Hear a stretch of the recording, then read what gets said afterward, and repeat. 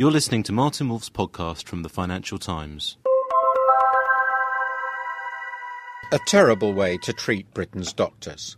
Modernising medical careers is a suitably Orwellian name for a Stalinist new system for training doctors in the National Health Service. The phrase is a perfect example of newspeak. To oppose a modern system is to be a conservative, if not a reactionary. Yet, like all systems of centralised planning, this one has proved inefficient, inflexible, and inhumane. It is an object lesson in the dangers of the ever-growing capture of hitherto autonomous professions and institutions by the state.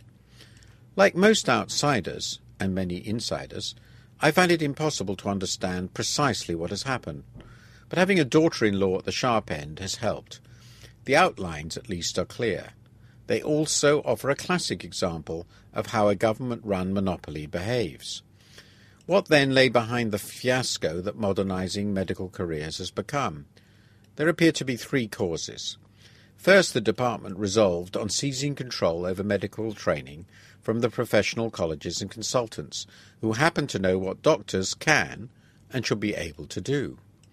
Second, the bureaucrats made a mess of manpower planning. In England, for example, 29,200 doctors have been competing for the 15,600 training places the government arbitrarily decided to create. Third, they chose this moment of upheaval to introduce an inflexible and characteristically defective computerized system, the so-called Medical Training and Application System, or MTAS, to allocate doctors across the country. As always, reasons existed for the shift to central planning. Critics complained that the traditional apprentice system was riddled with favouritism, and the European Union's Working Time Directive sharply cut hours for junior doctors, which not only necessitated a greater number of them, but also reduced the experience each would gain from a given period of training. So some reform was presumably necessary. But this one is an object lesson in what happens when the government introduces a big bang shift to a centralised computer-driven system. A bureaucratic monster replaced what had been a moderately flexible, albeit imperfect, system. In the old system, hospitals hired senior house officers. Now they are sent them like a parcel of slaves.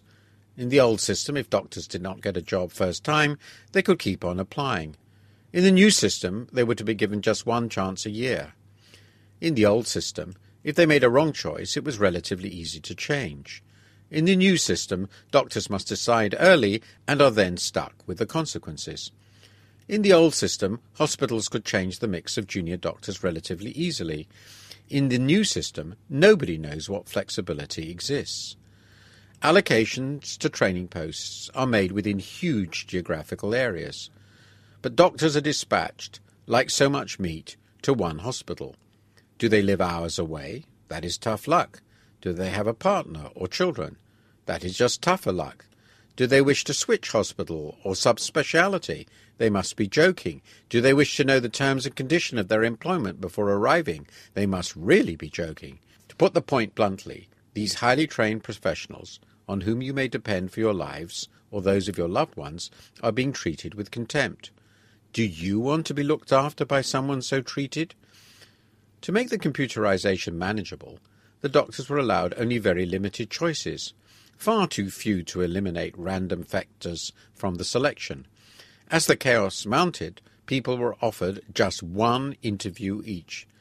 The result was that those most likely to fail to get a job were the best, because they made the most desirable options their first choice. To make the computerized system fair, much of the detail of people's careers and the detailed knowledge of those they worked for were also eliminated. Centrally planned systems always eliminate latent knowledge, ignore human motivation, and destroy flexibility. It was predictable that this Gosplan for the training of doctors would end up just as it has. It could not do anything else. This is a superb example of how the combination of centralization of power with a belief in rationalistic planning works in the real world. No less predictable is the fact that those who made these blunders are still in place. One might have expected resignations, starting with Sir Liam Donaldson, Chief Medical Officer. But bureaucrats are far too grand to be held accountable. It is the doctors whose lives are disposable. Who cares that they have devoted up to a decade to the acquisition of knowledge and experience? Who cares that patients will be worse served? What matters is that the Department of Health is firmly in charge. So is the NHS really suffering from an excess of free market zeal, as many on the left believe? Hardly. Where it matters, planners are in charge. As always, they're making a big mess, and as almost always, they look likely to get away with it, unscathed. Thank you for listening. To read Martin Wolf's columns online, please go to www.ft.com/wolf.